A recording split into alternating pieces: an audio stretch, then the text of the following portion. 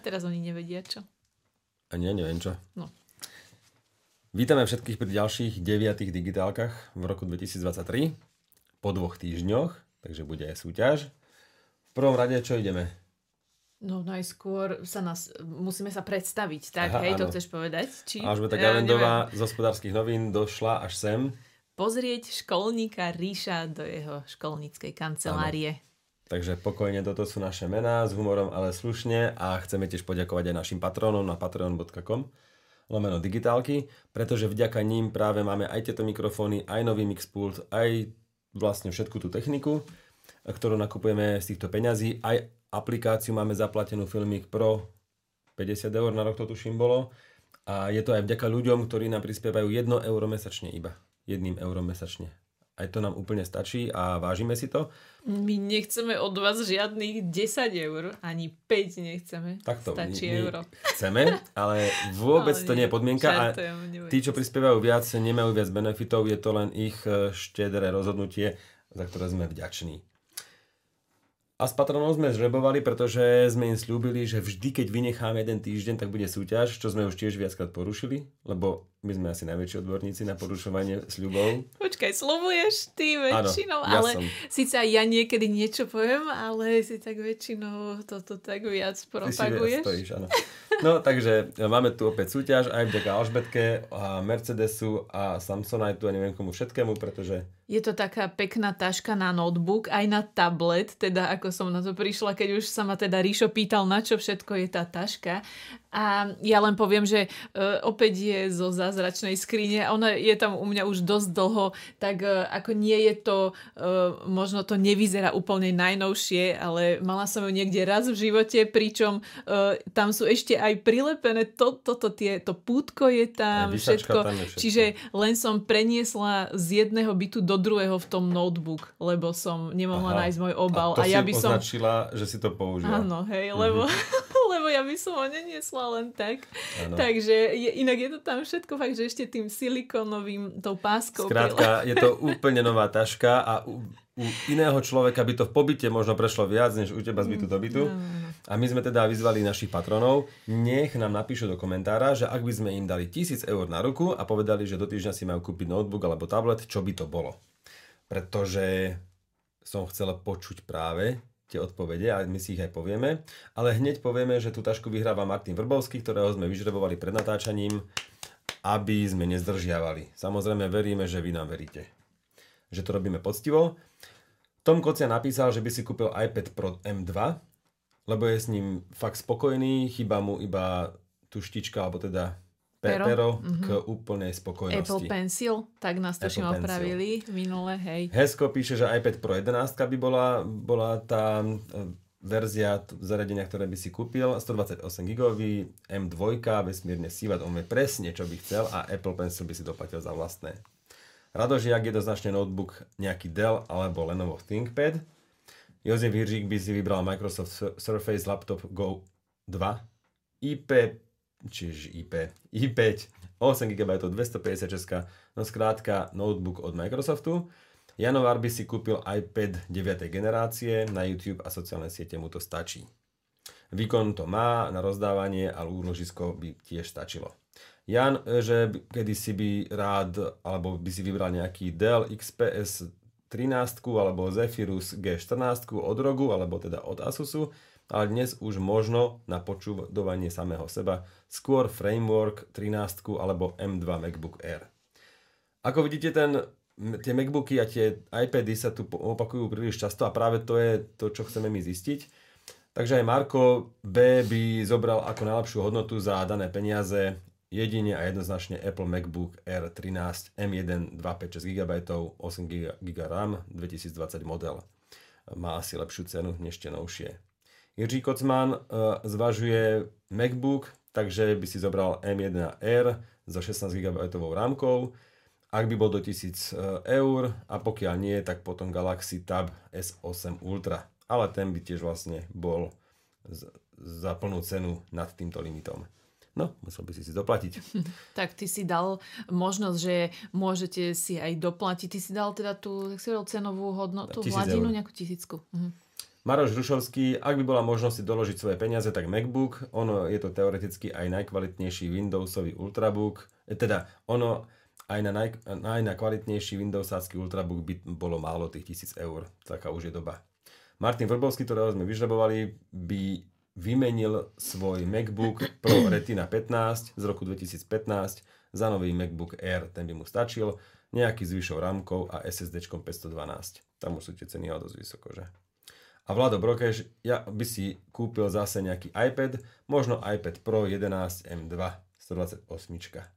Zdenek Mikeš už niekoľko rokov používa doma aj v práci repasované notebooky Dell k plnej spokojnosti, takže pozrel Heuréku a do 30 000 českých sa by si vybral asi Dell, toto chceš počuť, Dell Inspiron 14Z Plus TN 7420 N2 711S. To je názov. To presne. No myslím, že v Apple celkom pochopili, ako sa to má nazývať, ale aj v Asuse. Ale tak toto sú asi potom nejaké, vieš, ďalšie... To už je konfigurácia. Áno, že to už presnejšie, je vieš, model. Ale teda Dell Inspiron 14Z Plus by bol ten model hlavný. No a Peter zatloukal, keďže je truhlár, teda, jak je to po slovensky? Stolár. Truhláč, okay. Že? Hej, tak, Pozeráme? No, truhláč. Stolár. Stolár? Tak stolář není, vieš, český. Ja neviem. Robí drevo, skrátka. Tak keď robí faktúry, tak robí všetko na Samsung Galaxy S22 Ultra v aplikácii, tam má všetky faktúry. No a asi by si kúpil Samsung, alebo vybral Samsung Galaxy Tab S8 Ultra a potom by mal všetko na väčšom displeji. No, takže toľko súťaž. Ako vidíte, tie iPady a MacBooky a všetky tie Airy sú veľmi populárne. Je to stolár. Je to stolár. Dobre. Tak... Na mňa samého to prekvapilo. Áno, sú to fanúšikovia patróni. Môžete nám napísať, ak chcete, na túto tému aj pod YouTubeové video. Budeme radi. Čiže aký notebook by ste si zobrali v cene okolo 1000 eur? Alebo aj viac. Ale môžete napísať, že si doplatíte. Áno. Samozrejme, mňa skôr zaujímal ten pomer notebook versus tablet a prekvapilo ma, že tých tabletov by bolo viac. Alebo ak notebook, to je zase tenučký nejaký Air, iPad, a MacBook teda, čo úplne chápem, lebo ja som na tom rovnako, ja mám tiež vlastne Zenbooky, 2 od Asusu a tiež som chcel, aby boli tenké. A výkonu tam je aj tak. Ríšo má dokonca, on už to tu spomínal, 2 úplne rovnaké. Takže to je úchyláctvo. No, ale ja mám aj 2 rovnaké, aj košele, aj všetko si aj si kúpim dvakrát. Pohodičke, ako chápem. Hej, dobre. Asi aj ja mám niektoré trička 2-krát dokonca. Ja mám jedny topánky 2-krát úplne rovnaké. Topánky? Tak, OK. Lebo som hľadal normálne kožené šnurovacie, niečo ako konversky, ale slušnejšie. A ja som ich našiel. A ja, že koža, pekná podrážka, že proste tak casual topánky. No a tak som hneď kúpil 2. Čo sa budeš? Nie 2 páry, hej? No tak. Ty si kúpil aj ľavú, aj pravú? Hej. To je brutál. No, že sa to mám iba po jednej. Lebo to je vždy veď áno, samozrejme, to dáva zmysel. Dnes sa budeme venovať trošku viac produktom Xiaomi, pretože chceme predstaviť Redmi Note 12 sériu inak než zvyčajne, inak než teoreticky, a to prakticky máme ich tu všetky tu so sebou a sme ich porovnali, lebo možno, keďže sú to telefóny lákavé a aj sympatické cenou, tak vás možno zaujíma, keď ich odporúčate niekomu inému, či si vybrať Note 12 LTE-čkový alebo 5G-čkový, alebo možno až 12 Pro 5G. A to, čo všetko sme my zistili. Takže tomu sa budeme venovať. Budeme sa venovať aj vypínaniu 3G u našich mobilných operátorov. Je to horúca téma. WhatsApp News budú od Alžbetky, Microsoft Surface Family od našich čitateľov. Takisto aj k Starship sa ešte vrátime od SpaceX, pretože máme tu komentár, ktorý analyzuje, alebo teda vysvetľuje, čo sa stalo. Áno, potom tu máme problém s pasmi, slovenskými pasmi. A to zase povie Alžbetka. Xiaomi Pad 5 je tip od nášho čitateľa a tip odo mňa do SNDčka je Kocúrkovo. To bude pekný záver tohto Kocúrkova, že? Zvučka bola teraz? Jaj, tak počkaj, nie. Nie, ja sa vrátim a teraz.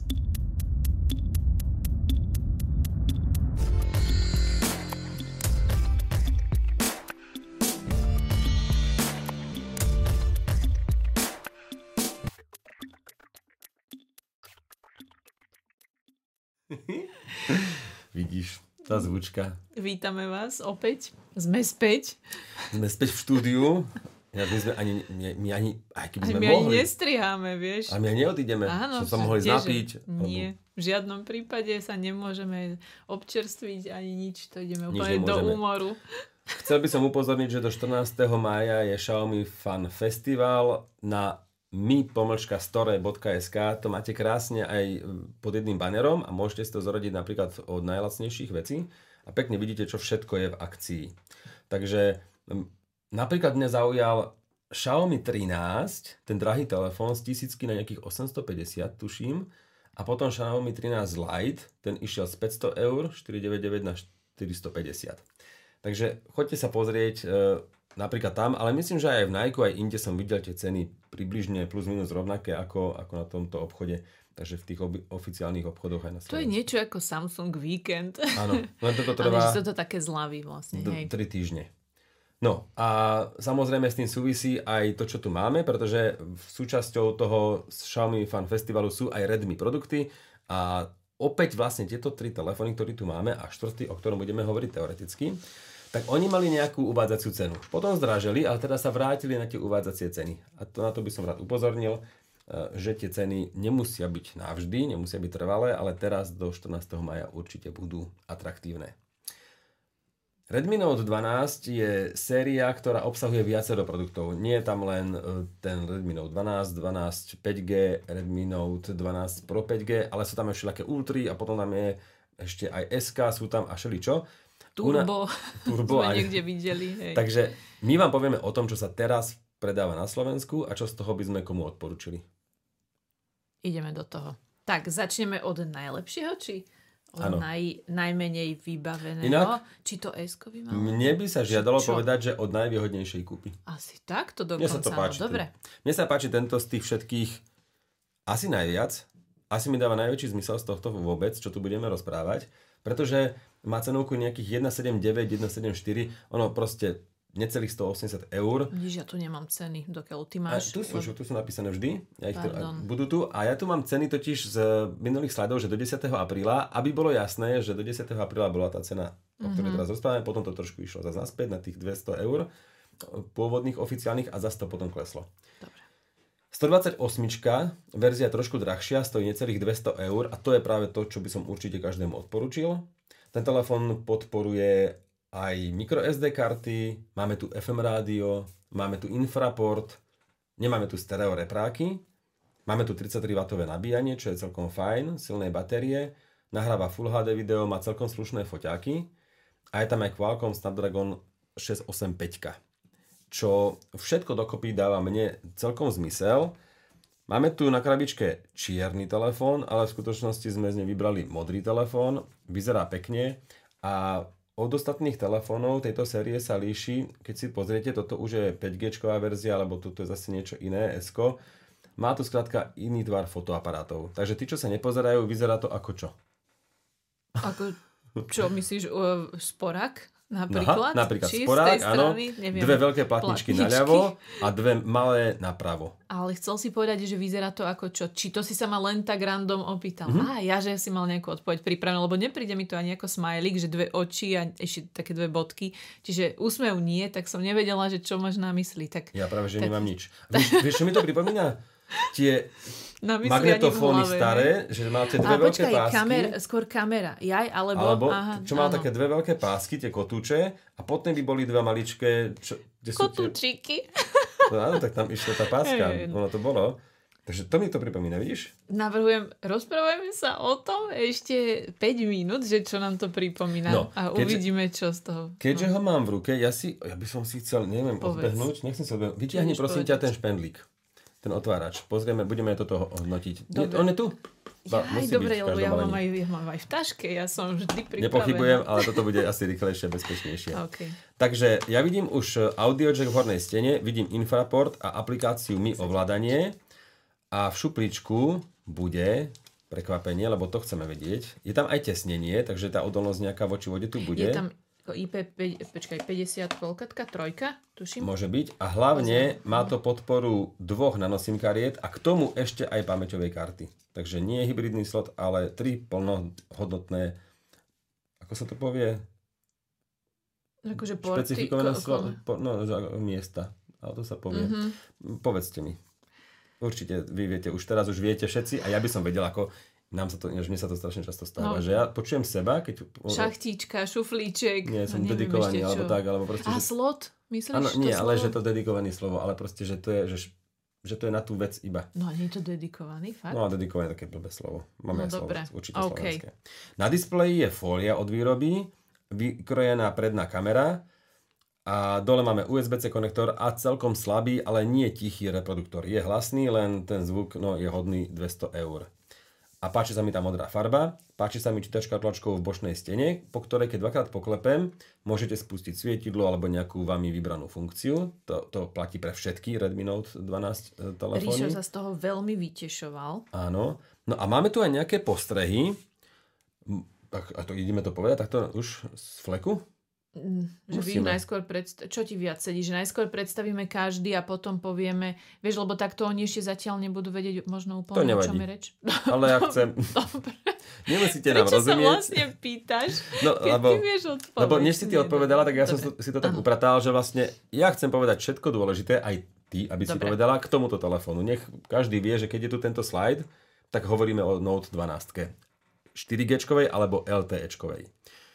Rozsvietenie Always on displaya len ťuknutím. Nemôže svietiť stále, hej, ten AMOLED. Ten Always on. To, aby ste vedeli. Na niektorých drahších Xiaomi telefónoch to môže svietiť stále, na týchto nie.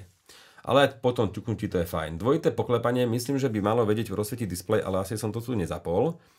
Máme tu Android 13, ktorá nebude na žiadnom inom Redmi telefóne. Áno, unikát v rámci tejto série. Že najlacnejší telefón má už Android 13, pričom tie ostatné len 12. Máme tu 6 hier od výroby, máme tu teda ten infraport, máme tu FM rádio, máme tu fotoaparát, ktorý je podľa nás trošku lepší než na tej 5G verzii. Bol to tam o štipku rozdiel, no. Áno, tá 5G verzia je drahšia, ale ja by som si radšej už len kvôli tomu vybral tento. Viac detailov v niektorých záberoch, na stromoch a podobne. No skrátka, boli sme z toho prekvapení. Prekvapení sme boli aj z toho, že hlavne ultra širokouhle fotoaparáty, ktoré by mali byť aj rovnaké, tak stále sa nám zdali, že lepšie fotili na tomto lacnejšom. Áno, 4G alebo LTE verzii. Displej nie je taký červený ako na tej 5G-čkovej verzii. Ten máme v rámci testovania úplne červený. Stabiel a celé to je čudné, keď je tam biela. Aj keď možno je to tak len za to, že ich vidíme vedľa seba. Áno. Trošku tam je to potom... A predná kamera, poviem vám, že na video hovorí aj vôbec predná kamera je lepšia na tejto 4G verzii, než na 5G verzii. Ja ťa upresním, že má to 13 megapixelovú selfie a aj keď aj to 5G, tá 5G verzia by mala mať 13 megapixelovú. A mala by byť rovnaká, tak je tam rozdiel. Asi to bude možno aj v tom chipsete, Boh vie, ale je tam rozdielný chipset Qualcomm Snapdragon, že v každom je trošku iný. Áno, v 5G mám to tu povedať, je 685. A v 5G je Snapdragon 4 Gen 1. Áno, takže ja som čakal, že dobre, no tak výsledkom je, že tento telefón mne vychádza nielen cenovo lepšie, ale aj vôbec. A nie je to pomer cena výkon, ja by som si jednoducho vybral tento, radšej bez 5G. Ale dnes sa ešte budeme baviť o tom, že sa niektoré siete vypínajú a tak zase nebudete mať ten telefón 10 rokov. Ale ja možno aj viem, prečo ti je sympatickejší tento Redmi Note 12 4G. Keďže sa usmievam, tak už vieš, že idem podať riadnu sprostosť. Že? Pretože je ľahší, má 183 gramov a 5G má 189 gramov. Ja lebo, úplne... vieš, takže ty si to cítil, pretože ako ak Ríša poznáte, tak viete, že má rád ľahšie telefóny a teda rád na to upozorňuje. Takže pár gramov, gram ku gramu. Ideme teda na ťažší kaliber. Lebo vieš, kaliber. 5G, takže je to ťažšie, chápeš? Áno, to takže Redmi Note 12 5G je o 5 gramov viac, nie? 3 a 9... No 183 79, hej, 6. 6, škoda, lebo to je 5 gramov navyše. Jaj, ty kokšo. No. Ale ono, keď to zaokrúhliš... Možno to mal byť 6G. No, možno je rozdiel 5,4 gramov, no? Počkej, zase tu milíme ľudí. No, poďme ďalej. No, ideme ďalej teda na druhý telefón, ktorý má vzadu 3 foťáčiky, teda Redmi Note 12 s 3 foťákmi vzadu. Pričom samozrejme všetky majú, čo tam je, tak makro, a čo je ten tretí a štvrtý? No nie, je tam makro. Ja trepem, to je blesk, to není... Skladka, tu je blesk. 48 megapixelový hlavný to má, ten 5G. Áno, a tam je 2 megapixelové makro. Je tam 8 megapixelový ultraširoký a 2 megapixelové. Len som povedal teraz somarinu, že tam nie sú 4 foťaky vzadu, ale ten štvrtý je blesk v tvare objektívu akoby a na tomto 5G-čkovom je ten blesk viac stratený. Hej? Už ti rozumiem. No, takže ináč na prvý dotyk hneď ten lacnejší 4G telefón je ľahší, ale má hlavne rovné hrany, niečo ako iPhony. A je mi to sympatickejšie, tento je zaoblenejší a horšie sa to drží trošku, viac sa to šmíka. Pozrieme hneď šuplíček, pretože opäť stesnením hej. A jedna SIM karta a potom hybridný slot, takže buď SIM karta druhá alebo pamäťovka. Takže ďalší fail. Ďalší bod pre 4G verziu. Nie je to sranda a preto to ma tá práca baví. My furt máme o čom rozprávať. Lebo ty všetkým odporúčaš microSD karty. Ja nepoužívam to sám. Chytím za slovíčka, prepáč. Ale áno, akože keby ideme tabuľkovo, čo má čoho viac, tak zatiaľ to teda... A v tejto cieľovej skupine používateľov sú ľudia, ktorí majú na kartách ešte hudbu alebo filmy, že viem si to predstaviť. Mimochodom napíšte nám, či používate microSD kartu, vidíš? Alebo teda pamäťové úložisko tohto typu, hej? Pamäťovú kartu, alebo či poznáte niekoho a prečo to používa, čo tam má. Opäť vidím audio jack, opäť je tam FM rádio, čo sa smieš? Ale čo tam má? Vieš, na tej karte. Na tej karte, no. Áno, či tam má filmy, videá, alebo porno, čo mne to je úplne jedno, čo tam pozerá ten človek. No, ale pekne k notárovi najprv. Pre potvrdenie. Audio jack hore. Čiže priznajte sa len, ak máte k tomu aj potvrdenie. Áno, ináč nás to nezaujíma. Lebo potom to viem už aj ja. A my budeme mať vytriasačky. Áno, že som o tom vedel. Vieme o tom. Takže som to prosím vás. Čepčekovi, čo sa volá. Somar jeden. No. Pardon. Nič od politiky naspäť k audiojacku a infraportu. Lebo, ale jasné, že nás sere, že sa proste ľudia pchajú do úplných vecí, do ktorých nič nie je. Však nech robiť svoju robotu. No. Čítačka tlačkou prstov v bočnej stene na vypínači, opäť. Ináč mne to je sympatickejšie, než v displeji, ktorá by nefungovala alebo bola nejaká pomalá. Samozrejme regulácia hlasitosti a opäť poklepaním počítačke, to znamená, že ju nestlačíte, lebo to už je potom funkcia vypínača, tak môžete spustiť zase nejakú funkciu. Vzadu tie 3 fotoaparáty, dole USB-C konektor a jeden reprák, opäť na tej istej úrovni ako 4G verzia. No a iné farby trošku, toto je taká... Inak táto je pekná, táto zelená sa mi páči, nože ale dáte to do obalu, keď tak, že povedal si 5000 baterka? A nie, na jednom som to nepovedal, ale hej, 5000 batéria. Aby sme vás nepomýlili, áno, 5000 mAh batérie a táto má tiež aj 33W nabíjanie, tak ako aj 4G LTE verzia. Ak mám spomenúť nejaké slabiny, tak teda ten červený, alebo načervenalý displej, tá biela farba... tam bol nádych. Potom samozrejme musíme spomenúť Android 12 iba, nie 13 a to naozaj teraz máme v ruke. Predná kamera teda je slabšia než na tej 4G verzii. Aj keď špecifikácie to nehovoria. A fotky sú teda tiež všeobecne trošku slabšie. Mrzí ma to. No a máme tu 5G navyše, samozrejme to je ten benefit. Ale daň dosť veľká za to. Ani ten tvar sa mi nepáči, proste to však povedz. Dobre, ty mi povedz úprimne, že ktorý... Nie, tak akože chápem, ale už si ma asi ovplyvnil tými hranami, no mne hranaté telefóny nevadia, vieš, tak akože mám... No však ale hranaty sa lepšie drží, nie? No, veď hovorím, že mne nevadia. Lebo aj vodováha, vieš, proste toto, normálne máš peknú rovinku, môžeš na stavbe... som to už asi dvakrát použil. Môže byť, ináč, hej. Ale keď už o tom rozprávame, toto je dobrý postreh, dáme tú vodováhu do Google. Vodováha. Či to má všetky tie senzory, lebo kompas tu je, to som si čítal, takže malo by to byť. A tuto, čo mám hľadať tiež? Nie, a prečo to nie je vodováha? Čo tam napísať? Bublinková vodováha? Bublinková... Teraz, počkaj. Bublinková vodováha. No, prečo to musíš napísať? Ale je tu. Vidíš? Má ho tam. Takže tam to bude určite v 5G. Snáď to je aj v 5G verzii. A ktorú vám aj tak neodporúčame kúpiť, takže prečo by sa nás to vlastne zaujímalo? Mám to nájsť? Nie. Teraz to vyzerá hlúpo, samozrejme kúpte si čo chcete. 5G verzia je samozrejme o dosť drahšia, ako bez randy 259 € oproti 200. Zas počkaj, mimochodom vieš čo, takto my sme porovnali narýchlo fotky, ale napríklad môže byť ten výkon trošku lepší, aj viditeľnejšie, vieš? A toto nevieme aktuálne my dvaja momentálne povedať. Áno, ani zahrievanie takéto veci, výdrž nevieme posúdiť. Čiže keď sme sa pozreli na tie fotky. Tak, aby... K chipsetu sa pokojne vyjadrite vy, že či by ste radšej investovali do Snapdragonu 4 Gen 1 alebo išli do tej predchádzajúcej 685. Dobre, to už necháme na vás a na komentáre. Ja by som prešiel k tretiemu telefónu, ktorý sme naživo nevideli. Rozprávame sa o ňom iba teoreticky, ale má cenu 279, takže je trošku drahší, respektíve je to 4G telefón, takže stojí o 80 eur viac. No, dobre, o 80 eur viac, než 128 GB Note 12, hej, bez S. Je tam 80 eur navyše.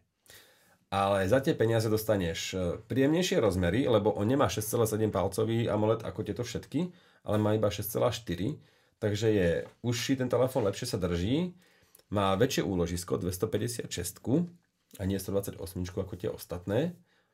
A máme tu aj 108 megapixelový fotoaparát hlavný, ktorý by mohol byť ešte trošku lepší než tie 50 megapixelové na tých ostatných. Máme tu infraport, NFC, samozrejme, čítačku tlačku na boku ako na ostatných telefónoch. Už tu máme stereo repráky, ktoré sa na tých hlasnejších nenachádzajú. Ešte tu máme 33W nabíjanie, ale nabíjačka je všade v baleniach, to sa nemusíte báť, takže aj to poteší. Ale máme tu Mediatek Helio G96, čo je chipset vyrobený 12 nanometrovou technológiou, preto tam asi ani nie je to 5G. A 90 Hz displej, nie je teda 120. No, ja neviem, ako tento telefón je pre mňa záhadou, lebo vyzerá atraktívne a ja by som určite radšej bezpečnejšie možno investoval 200 eur do tej normálnej Note 12. Ale ani tento Redmi Note 12S nevyzerá zle a vy mi napíšte, že čo si o ňom myslíte, možno ste ho mali v ruke. A ja iba poukazujem, že je menší než tie ostatné. A má stereo repráky aj, no, neviem. Vyzerá to zaujímavo, ale neviem sa rozhodnúť. Ten chipset ma trošku vypláši, lebo dnes sa bavíme o 6 nanometrových technológiách. Už sa hovorí, že sa ide vyrábať 2 až 3 nanometrovou technológiou. Už aj proste tí najväčší alebo najznámejší výrobcovia o tom už hovoria, že idú z tých 4 nanometrových technológií na ešte presnejšie a tu máme 12, to je si prípadne 3 roky dozadu. Ty si sa vrátil v čase momentálne. No hlavne Redmi Note 12S. Takže nechcem ho haniť, pretože som ho nemal v ruke, nepoužíval, ale chcelo by to pár dní, aby som vedel povedať, že by mi nevadil takýto chipset. Ja osobne by som si v roku 2023 určite vybral novšie chipsety do telefónov. A keď hovoríme o tých chipsetoch, tak ja som narýchlo našla porovnanie Snapdragon 685, ktorý je v tom 4G verzii 12 a ešte Snapdragon 4 Gen 1, čo je v tej 5G verzii a teda všetko vyzerá v prospech ako CPU, ako je tu viacero kategórií, tak vyzerá to všetko v prospech Snapdragon 4 Gen 1, čiže to tej 5G verzie, takže vyzerá, že výkon by mal byť teda lepší v tej 5G verzii a ešte akurát je tu ešte kategória životného battery life a to majú zhruba na rovnako skóre, takže baterka, ten lepší procesor by nemusel ovplyvniť výdrž batérie. Takže ak máte strach si kúpiť alebo odporúčiť niekomu tú 12 4G, že by mohla vydržať menej na batériu, tak nemusíte podľa tohto testu. Dobre, tak poďme asi na to najlepšie. Je to Redmi Note 12 Pro 5G. Ten telefón stojí už 339 eur. Určite by som si vybral z tejto štvorice ja tento, jednoznačne, keď už by som nepozeral na peniaze, ale ak pozerám na peniaze, tak hovorím o tom najlacnejšom, že mi je najsympatickejší. Ale tu máme všetko, čo potrebujeme. Foťáky sme porovnávali. Ak fotky sú najlepšie niekde, tak je to vždy v tomto. Predná kamera tiež veľmi fajn. 16 megapixelov. Áno, 16 megapixelová a na video hovorí, to bude dobrý telefón. Máme tu už stereo repráky, máme tu 67W nabíjanie, Wi-Fi 6, Mediatek Dimensity 1080, 6 nanometrovou technológiou vyrobený chipset, výkonný chipset, 128GB úložisko, 6GB ramka, dokonca aj 4K video, neviem, či tá cieľová skupina to bude točiť, aj displej je tu pekný. No skrátka, toto dáva zmysel, ale samozrejme už si priplatíte skoro ako za 2, ale nie, 1,5. Ale čo sme to tu tak narýchlo počúvali, napríklad nejakú hudbu, tak bolo vyslovene vidieť, bolo počuť, že je lepší táto pro verzia. Ten zvuk bol ako vyslovene oveľa lepší. Áno, a hlasné repraky idú do strán. A nejde o to ani, že hlasnejšie, ako viem, že nejdeš povedať to, ale ani nie, že hlasnejšie, ale kvalita toho prevedenia zvukového fakt bola z toho lepšia. Takže veľmi sympatický telefón. Ešte pozrieme šuplíček, lebo to niekedy zabudnem. Tesnenie tu samozrejme je a je tu jedna simka z hora, druhá z dola, žiadna pamäťovka. A je to IP53 tiež tuto. Áno. Čiže je to jemne ako splash proof, že takému pošpliechaniu vzdorné. Opäť Android 12. Jemne prachu vzdorné. No, opäť Android 12, nie 13, ako na tom najlacnejšom telefóne. Iba jedna hra od výroby, od inštalácie. Čiže bloatwareu tam nejako zúfalo veľa. Áno. Čo bolo, nebolo? Nebolo. Práve, že nejaká Xiaomi Community a to je všetko. A jedna hra Solitaire, takže fajn. Tak toto bolo menej. 24 mm ohnisková vzdialenosť po prepočte na kinofilm a 16 mm ultra širokáč. To sú parametre, ktoré sa pri tých ostatných neuvádzajú, takže to neviem, premerávať sa mi to nechcelo, ale tento telefón teda ponúka takéto. Foťák fajn, naozaj aj to prostredie toho fotoaparátu, nočné fotky to zvláda. Má aj optickú stabilizáciu na rozdiel od týchto ostatných, takže aj to tam niečo spraví aj pri videu. Teda a nočné trošku. fotky môžu byť aj ultraširokouhle, aj tie normálne, aj dvojnásobne priblížené, čo napríklad pri tých ostatných myslím, že nešlo. To som skúšal a nešlo mi to. Ale hneď vám to teraz overím. Áno, pri nočných fotkách, v nočnom režime máte na tom lacnom telefóne iba možnosť použiť hlavný fotoaparát. Na tomto už aj ultraširokouhlý. A takýchto detailikov tam môže byť viac. Aj na 5G. Iba ten hlavný, že? Takže lepšie. Redmi Note 12 Pro, ktorý mám v ruke, opäť hranatý, podobne ako tá 12 4G. Je mi veľmi sympatický. Pekný telefón. Verím, že aj farebne. Už má tu zadnú scénu takú lesklú. Šla som sa teraz, keď to vidím, mal si to otočené na mňa. No je to zacapkané, zase leskle. Nepáčia sa mi. Môžeš to použiť ako zrkadlo. Skvelé. Takže je to perfektné. nie. Ako nechápem stále, prečo to tam... Môžem, veď áno. Ale že prečo to výrobcovia stále dávajú? No, že ale tak zase dobre, tuto sú matné zadné steny, tak niekde sa rozhodli dať na seba. Niekde sa rozhodli dať zase lesklu, ale ja nemám rada tie blišťavé zadné steny kvôli tomu, že to sa tak zle fotí. Ja proste, vieš, že vždy to nejako nakloním, ale potom vyzerá zdeformovaný. Áno, tiež. A potom vyzerá zdeformovaný vlastne ten telefon, lebo už nie je tak úplne presne kolmo na to. Už to v tých programoch všelijak dorovnávam, no skrátka. Pričom áno, vždy sa to dá nejako odfotiť, aby to vyzeralo dobre, len sa s tým musím dlhšie babrať. No. Dobre, ešte poviem základné veci. FM rádio tuto nemáme v tom najdrahšom, v tých hlasnejších áno. Máme tu audio jack, máme tu infraport, aj s tou aplikáciou Mi ovládanie a je to pekne hranaté a ešte aj fólia na displeji tam je. Takže to je pri všetkých od výroby. Takže potom, keď to budete od nejaké 2 roky napríklad niekomu predávať, stiahnete fóliu a máte nepoškrabaný displej. A táto sa odlupuje už teraz. A Swift to potom balil do fólie. To presne. Nemali. No, tešíme sa na vaše komentáre, ktoré by ste si vybrali vy. A my sme chceli len možno trošku upratať toto portfólio, lebo sú to telefóny, ktorým sa aj my málo venujeme. A ja tiež, keď si raz za mesiac, raz za 2 týždne niečo vypýtam na test, tak tiež niekedy si poviem, že však nechcem testovať 200-eurový telefón. Tak to si povieš ty. To sa mi nechce ani veriť, lebo ty sa smeješ mne, keď ja tie najdrahšie testujem. Áno, to sa ti smejem. Mňa táto kategória baví viac, ale napríklad teraz už viem, že si ten najlacnejší vynechám a otestujem. Ale ja by som nevedel, vieš, keby som nemal všetky 3, tak by som nemal tú pevnú pôdu pod nohami. Že by som povedal, no však dobre. Ktorý mám ja otestovať, povedz. No, ty ten rozkáž mi. Či otestuj určite toto Pro. Ja si zoberiem ten lacný a možno si to potom vymeníme. Dobre. Ale jeden určite chcem vyskúšať. Prepáč ešte, chceš k tejto téme niečo dodať? Samozrejme, mám tu milión poznámok, ale všetky sme už povedali. A počkaj, a z tvojich ešte túto, čo sme mali, také priame tie nastavenia. Všetko som spomenul, FM rádio som spomenul. Ešte spomeniem MIUI nadstavba alebo Mi User Interface 14.0.4.2 alebo 6, to už je jedno. Na všetkých troch, čo sme tu mali v ruke. To S-ko sme len teoreticky. Ale povedal si ho, myslím tam niekde, že? Áno, že tam je Android, myslím, že 12. Nemám to tu poznačené, ale hovoril si to 90 Android 13 píše, to píšu na Mi Store 13, ale tam, neviem, a on má aj 8 GB rámku, aj 256 úložisko. A 108 megapixelový fotoaparát. Áno, takže toto je to zvláštny telefón, vravím, škoda, že ho tu nemáme. Poďme teda na operátorov mobilných, pretože Telekom dnes oznámil, že bude vypínať do Vianoc 3G sieť, ktorú využívajú len tie najstaršie telefóny, nejaké iPhony, povieme si, ktoré, nejaké 5-kové a 5C, tam boli také posledné. 5C a staršie a 10-ročné Androidy a staršie.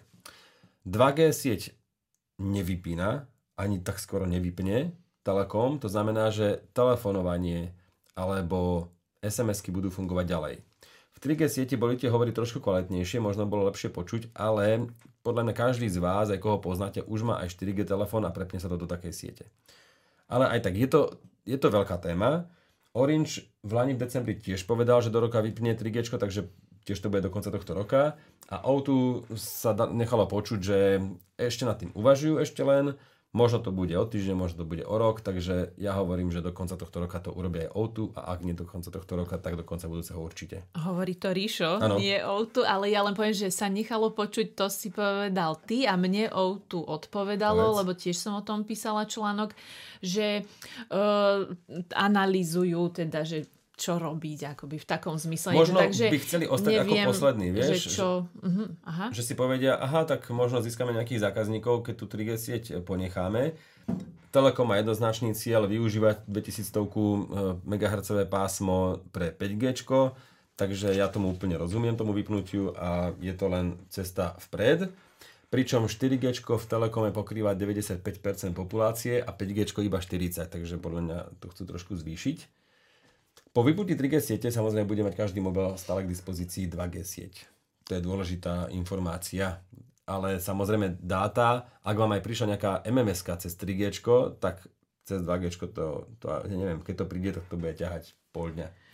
Ja len pre istotu, ja to odcitujem. O2 nemá žiadny časový záväzok týkajúci sa ukončenia prevádzky 3G siete. Situáciu dôkladne analyzujeme a rozhodnutie spravíme, keď to bude správne z pohľadu zákazníka a rozumné z hľadiska ekonomiky firmy. A ešte doplním, že... Ja som vám sa povedal, že keby som robil na marketingu tej firmy, poviem úplne to isté. V pohodičke, jasné. A ešte, ja akože, keď mám vyjadrenie, tak som to chcela exaktne povedať. Potom Orange teda vieme, áno, čo povedal. A ešte štvorka nemá v úvodzovkách 3G, lebo oni si ho požičiavajú od partnerov a mal by to byť Orange, ak sa teda presne nemýlim. Čiže v každom prípade od štvorky zatiaľ oficiálne takéto stanovisko nemám, ale tak týkať sa to bude svojím spôsobom aj tých ich teraz niektorých zákazníkov. Teraz budeš sa pozvať na nejakú party štvorky. Ja som preč, ja idem na pracovnú cestu. Škoda, sa môžem zabaviť, ale tam sa môžem opýtať na to. Môžeš sa tam spýtať. Len to, že oni 3G ako také... Oni si neprenámajú 4G už teraz sieť? Nie, iba 3G zase. No, toto sa nepýtaš správnej osoby. Tu, operátoria siete nie sú vyslovene moja parketa, na spamäť to neviem, ale len to, že oni takú šalamúnsku odpoveď tam asi chystajú. Ešte jedna dôležitá informácia. Je možné, že máte starú SIM kartu, ktorá možno máte aj lepší telefón, 4G-čkový, ale SIM kartu máte len na 2G, 3G sieť, lebo to stačilo, tak je dobre si to vymeniť potom už.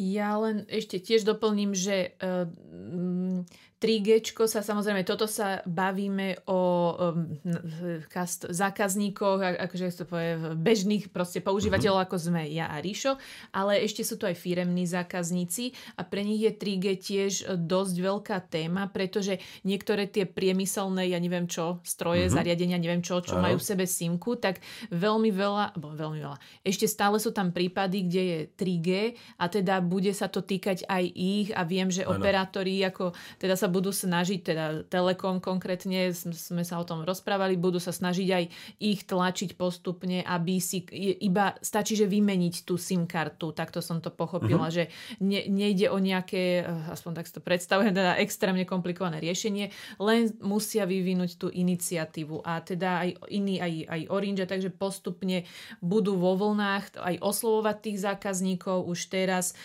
mi aj Miško Korec hovoril, že teda chystajú teda v nejakých vlnách sa oslovovať všetkých tých, lebo tak záznamy majú, že kto ešte používa to 3G, že len choďte iba do predajne a vám vymenia tú simku. Áno, a ešte tu mám poslednú informáciu k tomu. Výhradne 2G a 3G siete podporujú teda staré iPhony 3G, 3GS, 4, 4S, 5 a 5C a Androidy staršie než 10 rokov. A ešte som chcel, to tam bolo predtým, že podiel využitia tej 3G siete bolo v lani 6%, ale v súčasnosti len 1% zariadení využíva vlastne 3G sieť. Takže preto nie je dôvody udržiavať. Tak to napísali. Áno, ja len rozmýšľam, že 1% na dátovej spotrebe. Dátových spotrieb. Dobre, to sa mi zdalo, že tam nejaké... dátovej spotreby. To znamená, že ten dôvod, prečo niekto využíva 3G a nie 2G, nejaké zariadenie, sú práve dáta. No a tie zariadenia postupne už prešli na 4G sieť. Alebo 5G. Takže takto. Máme tu ešte vysvetlenie k Microsoft Surface Family, lebo sme to minule, ja som to popretol úplne. Takže žiaden ten... A ja som nevedela nič o tom. Áno, Surface Go 2P neexistuje, to Pčko, tam nejaký škriatok redakčný nechal z minulého slajdu. Ale teda, ako píše Marko B, u nás patron a veľký fanúšik. Áno, on je aj zbehnutý, vždy nám tam radí a všetko. A preto sa aj oplatí byť na patreon.com/digitálky, lebo tam takéto príspevky pribúdajú. Takže trošku ste to domotali s tými Microsoft Surface produktmi. Žiadne Go 2P neexistuje, pokiaľ viem. Surface produkty používam dlhé roky a fungujú perfektne ako aj príslušenstvo. Takže máme tu Microsoft Surface Go. To sú hybridné tablety, takže tam môžete asi pripojiť nejakú klávesnicu. Magnetický všelijak. Áno, a existuje Surface Go 2 a Surface Go 3. Alebo 2 a 3, že? Potom existuje aj Surface Pro 2 až 9. Takže Surface Pro 2, alebo Surface Pro 6, alebo Surface Pro 9. A to aj sú výkonné... 7 a 8? A to sú... Asi áno. Asi, ja neviem. Sú to výkonné hybridné tablety. Potom tu máme Microsoft Surface Laptop Go. Hej, pozor. Takže to slovo laptop tam je vložené a môže byť aj Laptop Go 2. Hej. To sú cenovo dostupnejšie notebooky. Taká alternatíva k notebooku. Myslím, že som také niečo mal aj v ruke a inštaloval som na to tlačiareň a bolo to peklo. Lebo tam bol nejaký americký iba Microsoft Windows, úplne nejaká Go Edition, alebo čo, to bolo úplne strašné. Americký? No to dostala suseda od sestriva, čo žije v Amerike, že to som dostala, potrebujem vytlačiť si niečo odtiaľ, no ja som bojoval. Ale všetko išlo nakoniec, do hodiny, do 2 som to spravil. Surface Laptop 2, to znamená, že nie je Surface Laptop Go 2, ale iba Surface Laptop 2 alebo Surface Laptop 5 môže byť, sú prémiové notebooky už, hej? Takže aj takáto skupina existuje. No a potom tu máme Microsoft Surface Book 2 alebo Microsoft Surface Book 3. To sú notebooky s odnímateľnou obrazovkou. Takže to nie je tablet, k čomu pripojíš klávesnicu, ale notebook, od ktorého odpojíš obrazovku. Proste zase tablet. Takže Surface Go, Surface Pro alebo Surface Book sú v podstate tablety s pripojiteľnou klávesnicou. No a potom tu máme Microsoft Surface Laptop Studio, nástupca produktového radu Surface Book. Dobre, to je niečo novšie zase. Uvidíme, alebo vy asi viete, čo to je. A potom tu máme Microsoft Surface Studio 2, to je all-in-one desktop 28 palcový. A potom tu máme na záver ešte Microsoft Surface Duo 2, skladací telefón s 2 obrazovkami. OK. To je taký ich fejkový fold. Vlastne, áno, že on má hranicu, on to sú dva displeje vlastne. Vedľa seba, orámované. Si myslel, že nedávam pozor a dávam pozor. Dávaš a hlavne, ja už som zabudol, čo som hovoril. Som hľadala, ale... Áno, takže môžeme si dať súťažnú otázku. Čo je Microsoft Surface Laptop 5? To mám teraz povedať? Neviem. A že laptop, vieš, že to je notebook. Tak to bude notebook, dobre, ale dobre. Teraz... Microsoft Surface Book. Iba je book? Notebook alebo tablet? Ja neviem. No. To som asi Vidíš? fakt A to je práve notebook s odnímateľnou obrazovkou, takže to je tablet vlastne. Takže Surface Book je tablet, hej, s pripojiteľnou klávesnicou. V podstate Surface Laptop Go a Surface Laptop, a potom už len číslo, sú notebooky. Ináč asi z toho nič. Nie sú notebooky. Neviem, či to chceš... No, dobre. No?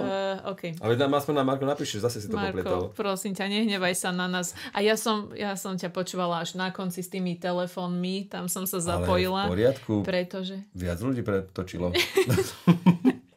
Ja som tiež skipla, ale ja som robila sídliskový unboxing Surface Pro 6. A ak by... No. Takže to je ktorý z tej... Co?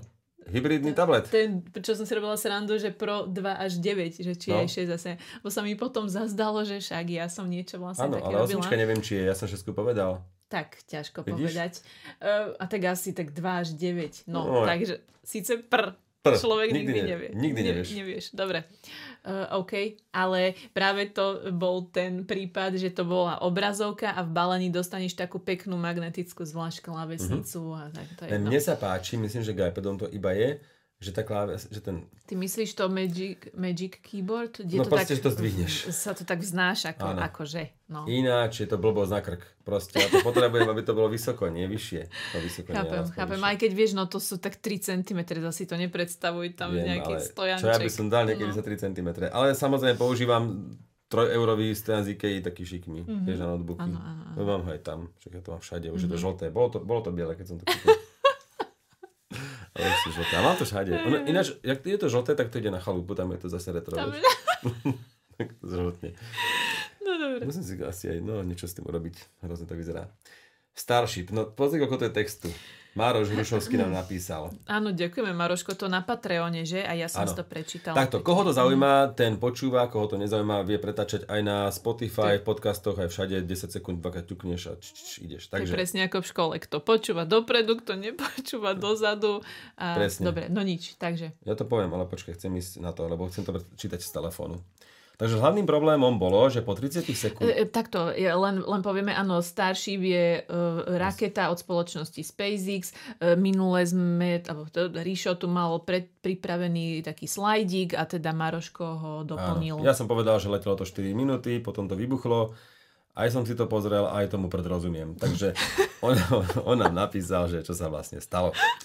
Takže hlavným problémom bolo, že po 30 sekundách odišla hydraulická jednotka, ktorá mala na starosti okrem iného aj nakláňanie stredových motorov a pravdepodobne aj oddelovací mechanizmus jednotlivých stupňov. Preto odvtedy už nevedeli kontrolovať smer a raketa v podstate letela už len rovno. A nevedeli ani skúsiť oddelenie stupňov. Keď sa dostala do nekontrolovanej vývrtky, tak ju pomocou FTS, teda Flight Termination System, odpalili z bezpečnostných dôvodov. To bolo vo výške, ja som to hovoril, bože... Koľko to bolo kilometrov? Neviem. Bo to išlo do 300, myslím, že alebo do 400, a potom to padalo do 300, či ako? Vieš, dosť to padlo, asi o štvrtinu to už padalo. O problémoch hydrauliky sa vedelo už dávno. SpaceX sa preto rozhodla, že v ďalších iteráciách rakety bude nahradená elektrickými systémami, ale na verzii B7, ktorá letela, sa to už nemenilo. Predpokladám zase použitie technológií Tesly, teda baterky, elektromotory a tak ďalej. Rovnako ako sa používajú na hornom stupni pre naklápanie krídel. Prečo presne zlyhala hydraulika sa nevie, ale keďže jednotka sa nachádza na boku rakety v spodnej časti, špekuluje sa o zásahu kúsom betónu to bude asi, ktorý raketa vyhadzovala stovky metrov ďaleko. Pod raketou sa totiž pri štarte vytvoril obrovský kráter. Inak to je tiež aj teraz veľká téma, ten kráter, že bol väčší, než hoci to čakalo. Rovnako tieto kusy betónu mohli poškodiť aj niektoré motory, ktoré následne vypadli. Boli tam pravdepodobne aj ďalšie problémy. Vyzerá, že raketa sa pri uvoľnení malinko zviezla do boku a jemne ťukla do odpaľovacieho stolu, čo spôsobilo výpadok prvých dvoch motorov na kraji. Každopádne stalo sa tam toho strašne veľa. Maroš, ďakujeme veľmi pekne a budeme vďační za viac takýchto komentárov, lebo síce nerozumiem, ani obraz, ani zvuk. Nie, nerozumieme samozrejme. Ja len doplním ešte, že robila som aj ja na túto tému rozhovor s astrofyzikom Romanom Naďom.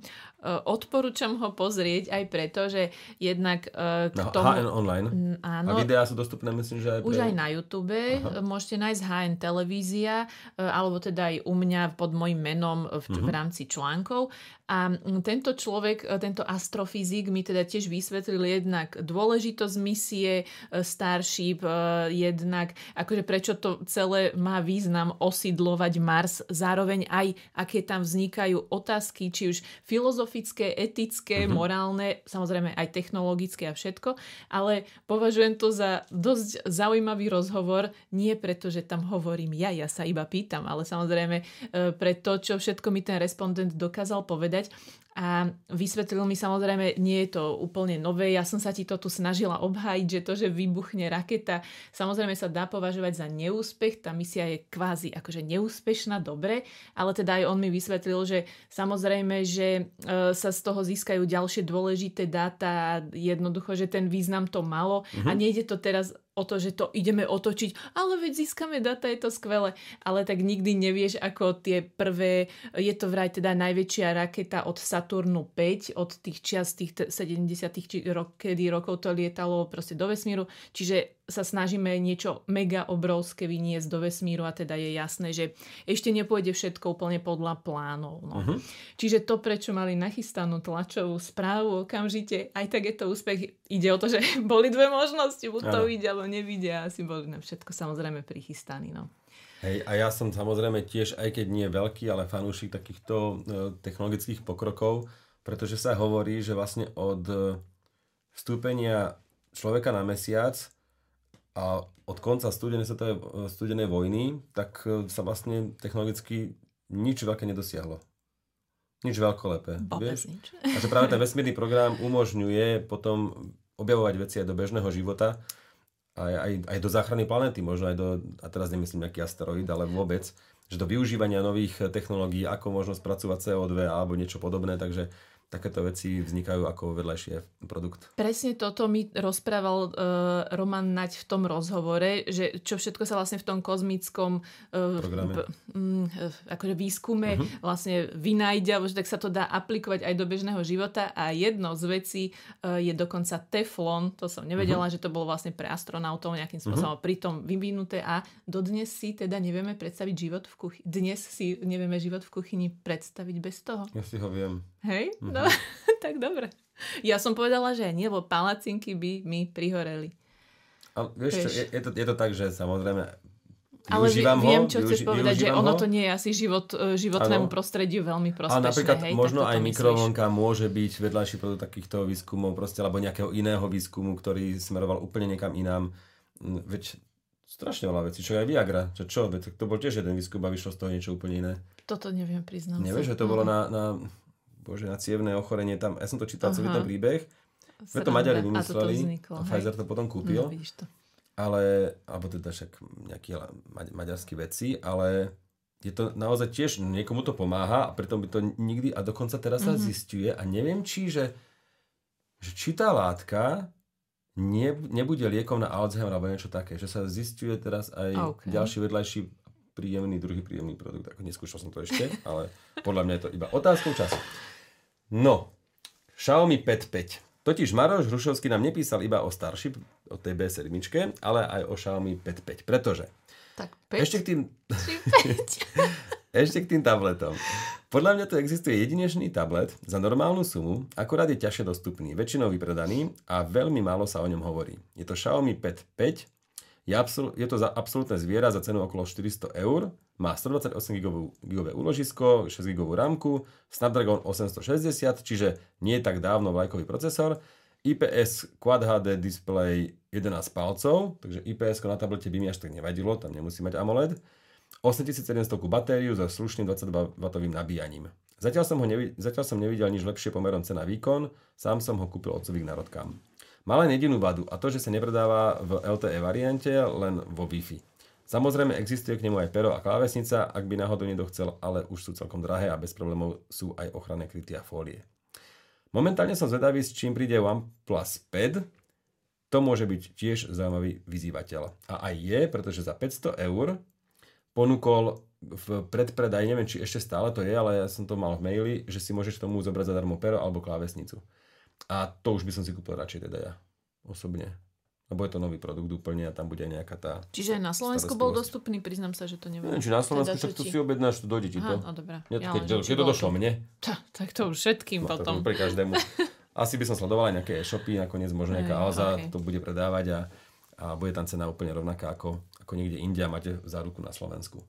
Ale teda upozorňujem na Xiaomi Pad 5, ktorý môže... Ináč ja som ho tuším videl na elektrodome, keď som teraz zisťoval o tých Redmi Note 12 telefónoch veci a mám pocit, že tam bol normálne dostupný.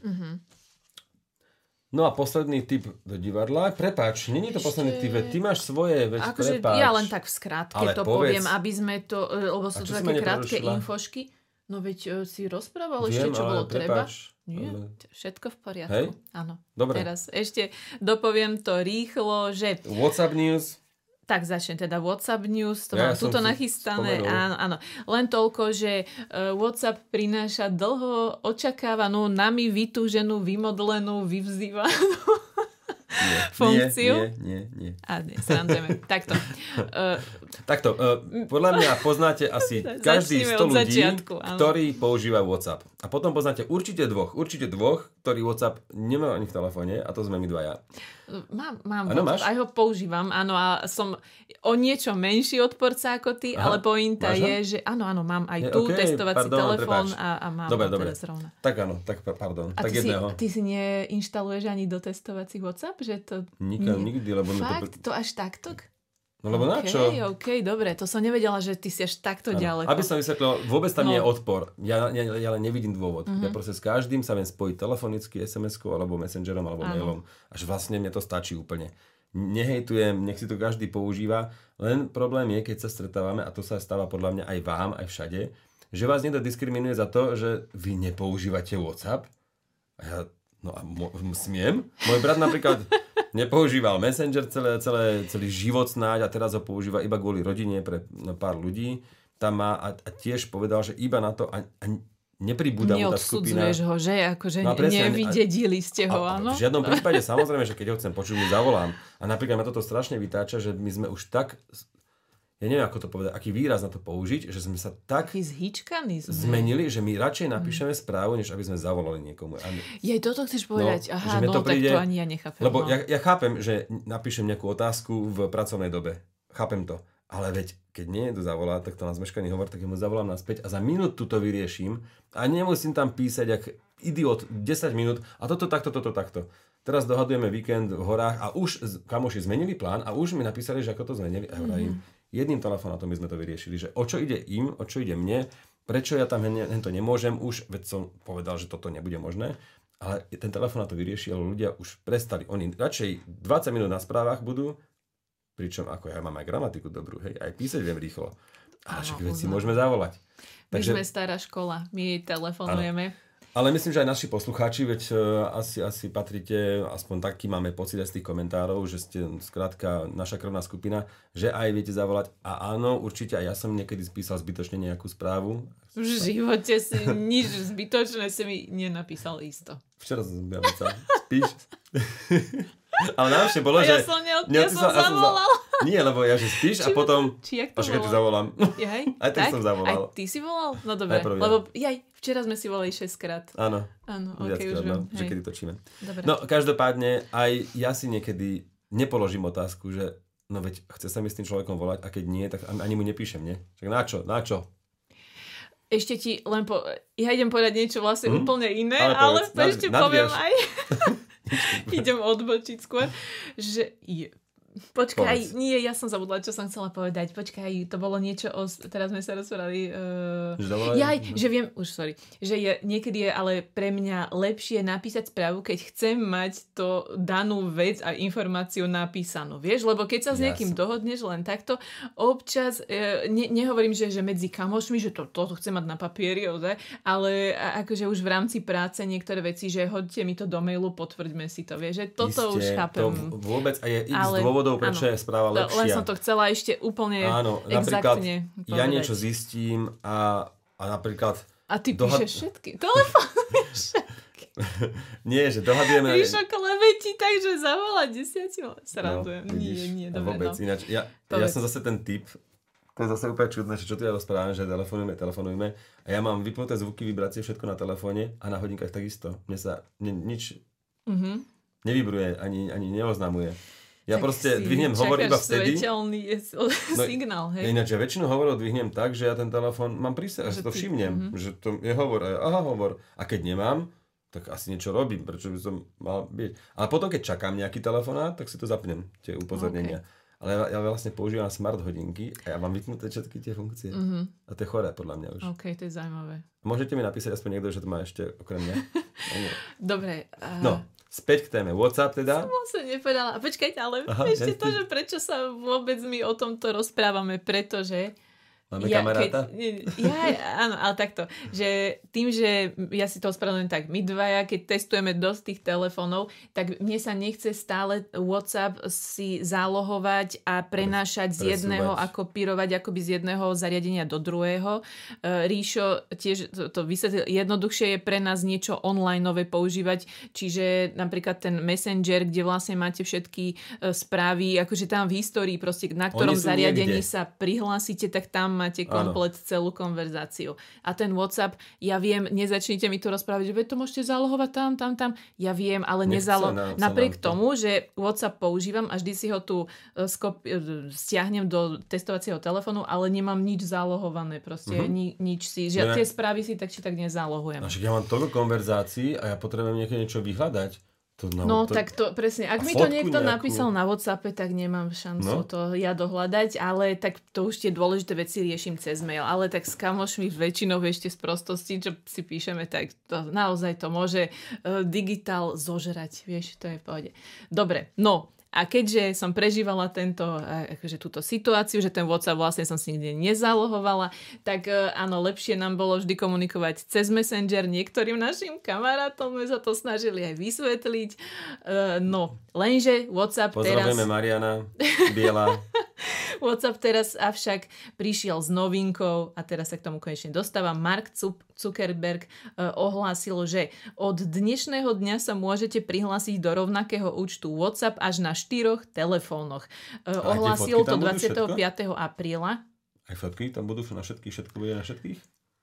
Toto je zaujímavá otázka, lebo ešte to nedošlo a nemám to otestované. Okay. Toto nie je výhovorka, ale príde to až s nejakou aktualizáciou, bude sa to rolovať postupne, tak potom poviem. Vidíš, ale to... tak prečo by tam fotky nemali byť? Počkaj, ale kde by sa to potom... Kurník. Lebo to nie je online služba. Chápem ťa. Ale zase potom to by tam nebol ani text. Nie? Takže ešte uvidíme, ako to bude prebiehať. Či ti neprídu iba tie nové správy do všetkých 4, ale... Tak nemyslím si, že staré. Nemyslím si, že staré. Takže ja neuvidím na druhom telefóne históriu, čo mám v tom prvom? Podľa mňa až od nejakého bodu, ale toto si už strašne vymýšľam. Neviem, keď to príde, ti poviem. A potom niekto povie, že Messenger je na figu. Že kokšo, ja potrebujem nejakú... Že čo som komu vynadal kedy? A ty si ešte niekedy nájdeš, počkaj, jak som jej vydal. Ja som to takto nepovedal, ale že takto som to ja predsa nepovedal, veď som tam dal, že asi. Screenshot poslať. To je moje obľúbené, to je moje zakručkovač. Tu máš a 3 vykričníky. Teliatko. Tak, nechcem nadávať, pretože máme s humorom, ale slušne. Na začiatku si ma upozornil. Lebo ja zvyknem hrešiť veľmi isto, vieš, takže áno. Dobre, takže napíšte nám, či aj vás tak potešil WhatsApp na 4 telefónoch ako nás. Nebudem to ďalej používať, ale teším sa, že to môže mať na 4 telefónoch. Chápeš, že sa rozprávame 15 minút a na konci poviem, o čo ide. Vlastne neviem presne, o čo ide, ale keď to príde, otestujem, poviem vám. Tak, zatiaľ je tu takáto informácia. No a druhá správa dôležitá, ktorú zase tu zhrniem. Najskôr poďme sa porozprávať, Ríšo. Kedy si bol naposledy na letisku? Na letisku? Ježiš, ja sa budem lietať, takže dávno. Ale nechcela som, že či spustíme nejakú debatu, čo úplne nemá zmysel k tomu, čo... Nemá. Dobre, takto. Štát dogabal niektoré cestovné pasy. Ináč, On dogabal aj tú Waze štátnu, pamätáš si Waze? Aha, to tá sa navigácia to bola malo štátna byť niečo, navigácia. že? No tak 10 miliónov eur, či koľko to sa utopilo. Pohode, super, nie je problém. Živé SK to riešilo, odporúčam sa to tam nájsť. OK, prečítajte si to alebo teda si tam. ešte len nájdu. A hovoríme to Janko Trangel zo Živé, že buď na to pracujú, alebo čo. No jo, no skrátka. Ak máte doma cestovný pas, ktorý vám vydali v období medzi 11. novembrom 2022 a 30. januárom 2023, tak môžete zažiť komplikácie pri kontrolách na automatizovaných termináloch. Čiže cestujúci sa začali ohlasovať, alebo používatelia ministerstvu vnútra, že niečo sa im deje s pasmi, lebo keď prechádzaš cez nejaké tie automatizované kontroly, tak ich to nechcelo pustiť. No a štát sa až potom priznal, možno začal až potom vyšetrovať, neviem, či to nevedel, že teda áno, došlo k nejakej chybe zápisu informácií na čip, pretože tie nové pasy, už dávnejšie pasy majú teda nejaký ten čip, no a tým pádom niečo tam je dogabané a nechcelo to pustiť tých ľudí na termináloch. Takže to na čipu, hej? Prosím? Na čipu to je celé. To je na čipe, hej, samozrejme. No, či ja s humorom, ale slušne. Presne. Dobre, už ťa chápem. Ja som si teda hovoril, že to sú také čipoviny. Aha, to je dobre, vidíš to. No, ale teda oni tam nezostali niekde v Amerike s problémom, ale dalo sa to všetko vyriešiť cez tú už personálnu kontrolu. Nie, že ťa tam prehľadajú celého, ale že ideš za personálom letiska. To si zažila? Až takú kompletnú nie, ale takú, že si ma zavolali na bok a do zvlášť miestnosti a tak akože poprezerať všetko. Áno, pri ručnom batožine to som zažila. Kde? To bolo, teraz neviem, či v Amerike alebo v Thajsku. Jedno z toho. Teraz neviem. A mne sa zdá, že to Thajsko skôr. Tak tam to tak kontrolovali. No, čo už. Nič mi, chvála Bohu, samozrejme nenašli. Nie, dobre som to ukryla. Nie, prepána.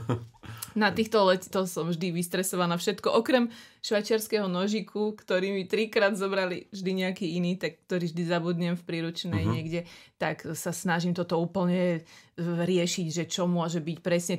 Ja to mám dokonca posáčkované v tých priesvitných sačkoch už doma. Ich mám, vieš, a tak. Aby som žiadny problém nemala. Teraz sa zmierňujú nejaké pravidlá, dokonca viac tekutín už môže byť 2 litre, alebo liter tekutín do litrla už môže. Fakt? OK. 100 ml balenia boli, áno, ale teraz už je naraz ten liter? Nie, že 10 100 ml? Ja neviem to presne, tak, ale viem, že sa to zvýšilo výrazne. Proste ten objem jednoraz. Neviem, či všade a na všetky lety, ale proste sú, už sa to zmierňuje. Takže konečne si môžeš mytickú zobrať do litrla. Chvála Bohu, magnéziu. Alebo fatru v niektorých prípadoch. No, cigelku. Ale len... Ešte ako poznáme. Budiška. Ľubovienka. Do keľu. A ešte, jak sa volajú. Budiška. Či to si povedal? Nie, nepovedal. Nie? Nebolo to prvé? Mytickú, dobre, že či Budišku. Dobre. Ty ako Trenčanka by si napal mytickú ináč. Vidíš, no a ja, toto som zlyhala. No. Dobre, prosím vás, takže takto situácia. Poďme si ešte povedať ďalšie minerálne vody. Nie, Pane Bože, prosím vás. Takže takto, ak ministerstvo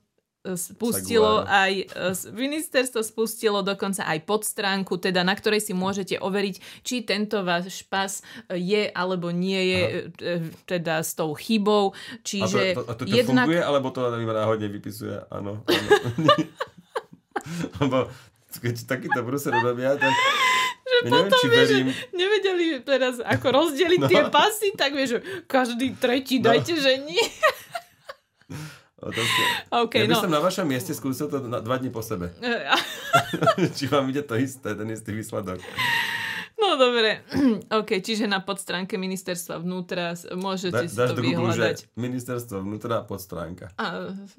Mám to v zamknutej časti. Aha, pardon. Bohužiaľ. Nech si pohľadajú. Pohľadajte si, ale nie stačí dať do vyhľadávača niečo ako, že chyba, čip, pas, terminál. Alžbeta Gavendová a to už vám nájde, áno, a to už vám nájde buď môj článok, cez ktorý sa potom prekliknete, alebo informovali o tom všetci. Niekde to vyhľadáte. Ináč, to si povedala super tému. Čo? Lebo tam môžem nadviazať. Hej? Však to je čisté kocúrko. No prosím. Ríšo, myslím, že máme talent, dobre, nebudem hovoriť za teba, ale akože začnem jednu tému, vieš, keď sa takto bláznime. Tak to sme začali. Áno, ale že tak, nie, ale keď sa takto bláznime, že to nemám tak nachystané úplne, že nie, že nachystané. Mám to tu v krátkosti, tu zhrnuté v perexe, lenže my sa potom zadžubeme s týmito poznámkami všelijakými. Všetko dôležité sme už povedali aj tak predtým. To preto sa tak takže teraz... tí, čo sa odpojili, už o nič neprídu. No, k tomuto kocúrkovu poviem iba jedno. Nevedel som, že to je celkom nová hra. Ja som na to išiel a nevedel som na to nikoho zohnať. Mal som dve sedadlá, takže na jednom som mal Sako, na druhom som bol ja. Perfektne ináč. V prvom rade. Úplne v strede. Si mal povedať, celý čas sa otáčať dozadu, že nedošli, som tu nemal byť sám, oni zmeškali, vieš, alebo zmeškala. Ináč, napadlo mi, že ja som mal sedadlo 9 a potom sedadlo 9. Lebo jedno je sprava, druhé zľava. Wow. A tam bolo 9 a 9, takže ja som vlastne sedel na devine. To je brutálne. A bol som tam nie sám, ale vlastne na dvoch. No. To, mám povedať, čo to je? Povedz. Inception. Ježiš. Dobre. Si nevedel, čo idem povedať. Nie, no. Teraz nie. No ale každopádne hra, ktorá je zaujímavá, jej spracovanie je čudné, budete prekvapení, nenechajte sa úplne rozladiť. A nenechajte sa znechutiť za prvých 10 minút. Článok na Pravda.sk, ktorého nadpis znel: z premiéry Kocúrkova odchádzali šokovaní diváci. Hra zostáva rebusom. A je to naozaj tak, ono to celé skončí a vy kúkate jak púci. Ale je to spravené dobre podľa mňa. Dokonca je to hra, na ktorú by som išiel ešte raz. To sa nestáva tak často, že si viem predstaviť aj teraz, čo aj o 2 mesiace, keby nedokúpil listky, tak by som išiel. Ale iba sám. No, ale nedokúpil listky, 2, dá ich mne a povie, že tak choď. No, prepáč. Tak, napríklad, to sa mi môže stať. Musím to pochváliť, aj spracovanie, aj vôbec celé to je celkom vtipné. Ale vravím, je to čudná hra. Nemôžete čakať, veď ona sa volá Kocúrkovo a presne sa mi páči to podanie. Ani neviem, režiséra. Myslím, že tam je viac režisérov a robilo na tom viac ľudí a herecké obsadenie Takže Kocúrkovo. Áno, Kocúrkovo. Neviem ináč, či by sa to tebe páčilo, ale však teba radšej nevolá do divadla. Človek nikdy nevie. Áno, hej, a tu prídem, tu sa snažím. Áno, to si vážim. Ešte keď si povedal toto, ja mám tiež jeden tip, ale nie do divadla. Môžeš. Dokonca knižný, je to neuveriteľné. Začala som čítať, x-ty krát, lebo som si chcela niektoré veci ešte, že ak by to niekoho zaujímalo, tak si prinesiem výpisky do budúcich digitálok. Ešte nevieš čo? Ešte nesľubuj. Ale nie. Knižka Mluví k vám kapitán od Davida Hecla. A mne sa to strašne... Nie od Davida Hecla. David Hecl je už ten kapitán. Aha. Ale je to knižka od Martina Moravca. A mne sa tam strašne páčilo... Áno. A mne sa tam strašne páčilo kopec informácií pre cestujúcich, že čo všetko musí, ja neviem, že lietadlo zvládať, aby sa dostalo z bodu A do bodu B od natankovania, proste objemov, koľko proste musia navyše čoho brať, proste, teda nie, že čoho, ale celkovo paliva. Áno, on je pilot, on je kapitán a teda urobili s ním vlastne taký knižka aj formou rozhovoru a strašne sa mi to zdalo zaujímavé, vysvetľuje, že čoho sa bať, čoho sa nebať, turbulencie, aké sú typy, neviem čo, a strašne zaujímavé veci proste podľa mňa. A dosť veľa je tam takých vlastne, že technologicko orientovaných, tak len toľko, že možno by som tu mohla pár takých infošiek niekedy povedať, ak by sa vám to zdalo zaujímavé o letectve, alebo teda o tom lietaní. Samozrejme všetko z pohľadu toho kapitána, že nie je úplne nejakých brutálnych inžinierských vecí, ale teda minimálne sa mi to zdalo. Áno. No, keď sa tak na to pozriem, tak my točíme hodinu 12 či koľko, dobre? Ja to kontrolujem. Hej, ty si, tak dobre. Chceme vám poďakovať. Ja som dopozeral seriál Volha, český seriál, ktorý opisuje život jedného šoféra Volgy v českej televízii, v československej televízii. V rokoch myslím, že dajme tomu, že 70 až 80 alebo až 90, 1970 až 1990. A je to urobené veľmi dobre, podľa mňa. Dokonca tam hral Peter Kočiš, ktorý nevie, že hrá a má tam podľa mňa veľmi dobrú rolu. Ja hral, on tak od detstva začínal. Isté, ale nehráva teraz, dobre, už ako málo. A tam úplne mu to sadlo, hrá tam zvukára, myslím, áno. A je to celé podľa mňa dobre urobené a je tam návrat možno do toho socializmu a taký normálny pohľad a vtipný. Je to aj vtipné, je to aj smutné, to má všetko samozrejme. Takže Volha, myslím, že 6 dielov to malo, alebo 7. Určite to už niekde dokončené to bolo na českej televízii a už to asi... Aj keď neviem, Ulož to skončilo, teda sa zmenilo Ulož to na niečo úplne iné a už asi neviem, ako to funguje. A už odvtedy nepozeráš filmy, hej? Ja pozerám práve, že si to už nahrávam. Srandujem ja, že čo ideš povedať. Dobre. Podľa mňa už aj tieto služby vlastne končia kvôli tomu, že ten záujem je menší a menší. A kvôli streamovacím platformám? Aj streamovacím, presne. Inak teraz je tiež nejaký nový český film, volá sa Spolu. Je to 2022 a na Netflixe to je. A je to o živote... Veronika Žílková hrá mamu a potom má postihnutého syna a vyzerá to celkom zaujímavo. Aj na ČSFD to má tuším cez 70% hodnotenia, takže napríklad to si môžete pozrieť. To je taká... Ja mám rád tie ťažšie témy niekedy, aspoň raz za mesiac treba. Ríšo, také ťažoby, hej. No viete, on má veľmi veselý život a on sa potrebuje zaťažiť niečím, takže... Že? Aha, tak. Vidíš. To ti nenapadlo, tak toto dedukujem. Takže napíšte nám aj vy tip na nejaký dobrý film, aj sem tam napíšete a som za to vďačný, ja to pozerám, aj všetko zapisujem. Akorát napríklad ja osobne čakám, než to pustí Slovenská česká televízia. No. Tú veľrybu si už videl? Ešte teda ešte nie, ale... A to dajú na čo dvojke. Tam niekto písal filmový tip, viem, áno, že teda Oscarovka. Chcel teda som, ale to budú dávať. Tohtoročný. Invalida som nestihol, na to som chcel ísť, že podporím predsa len slovenskú tvorbu. A ty si to videla? No, tak sme dvaja, vidíš, nemohli spolu. No, ale ty potrebuješ vedľa seba odložiť telefón a kabát. Takže, ale 3 lístky stačí. Aha, 3, tak dobre, no, tak uvidíme. To je lacnejšie, než keď idem sám na 2. Keď pôjdeme 2 na 3. Dobre. Tak napíšte nám, čo ste boli naposledy v kine, v divadle, alebo ste videli hoci aj na Netflixe.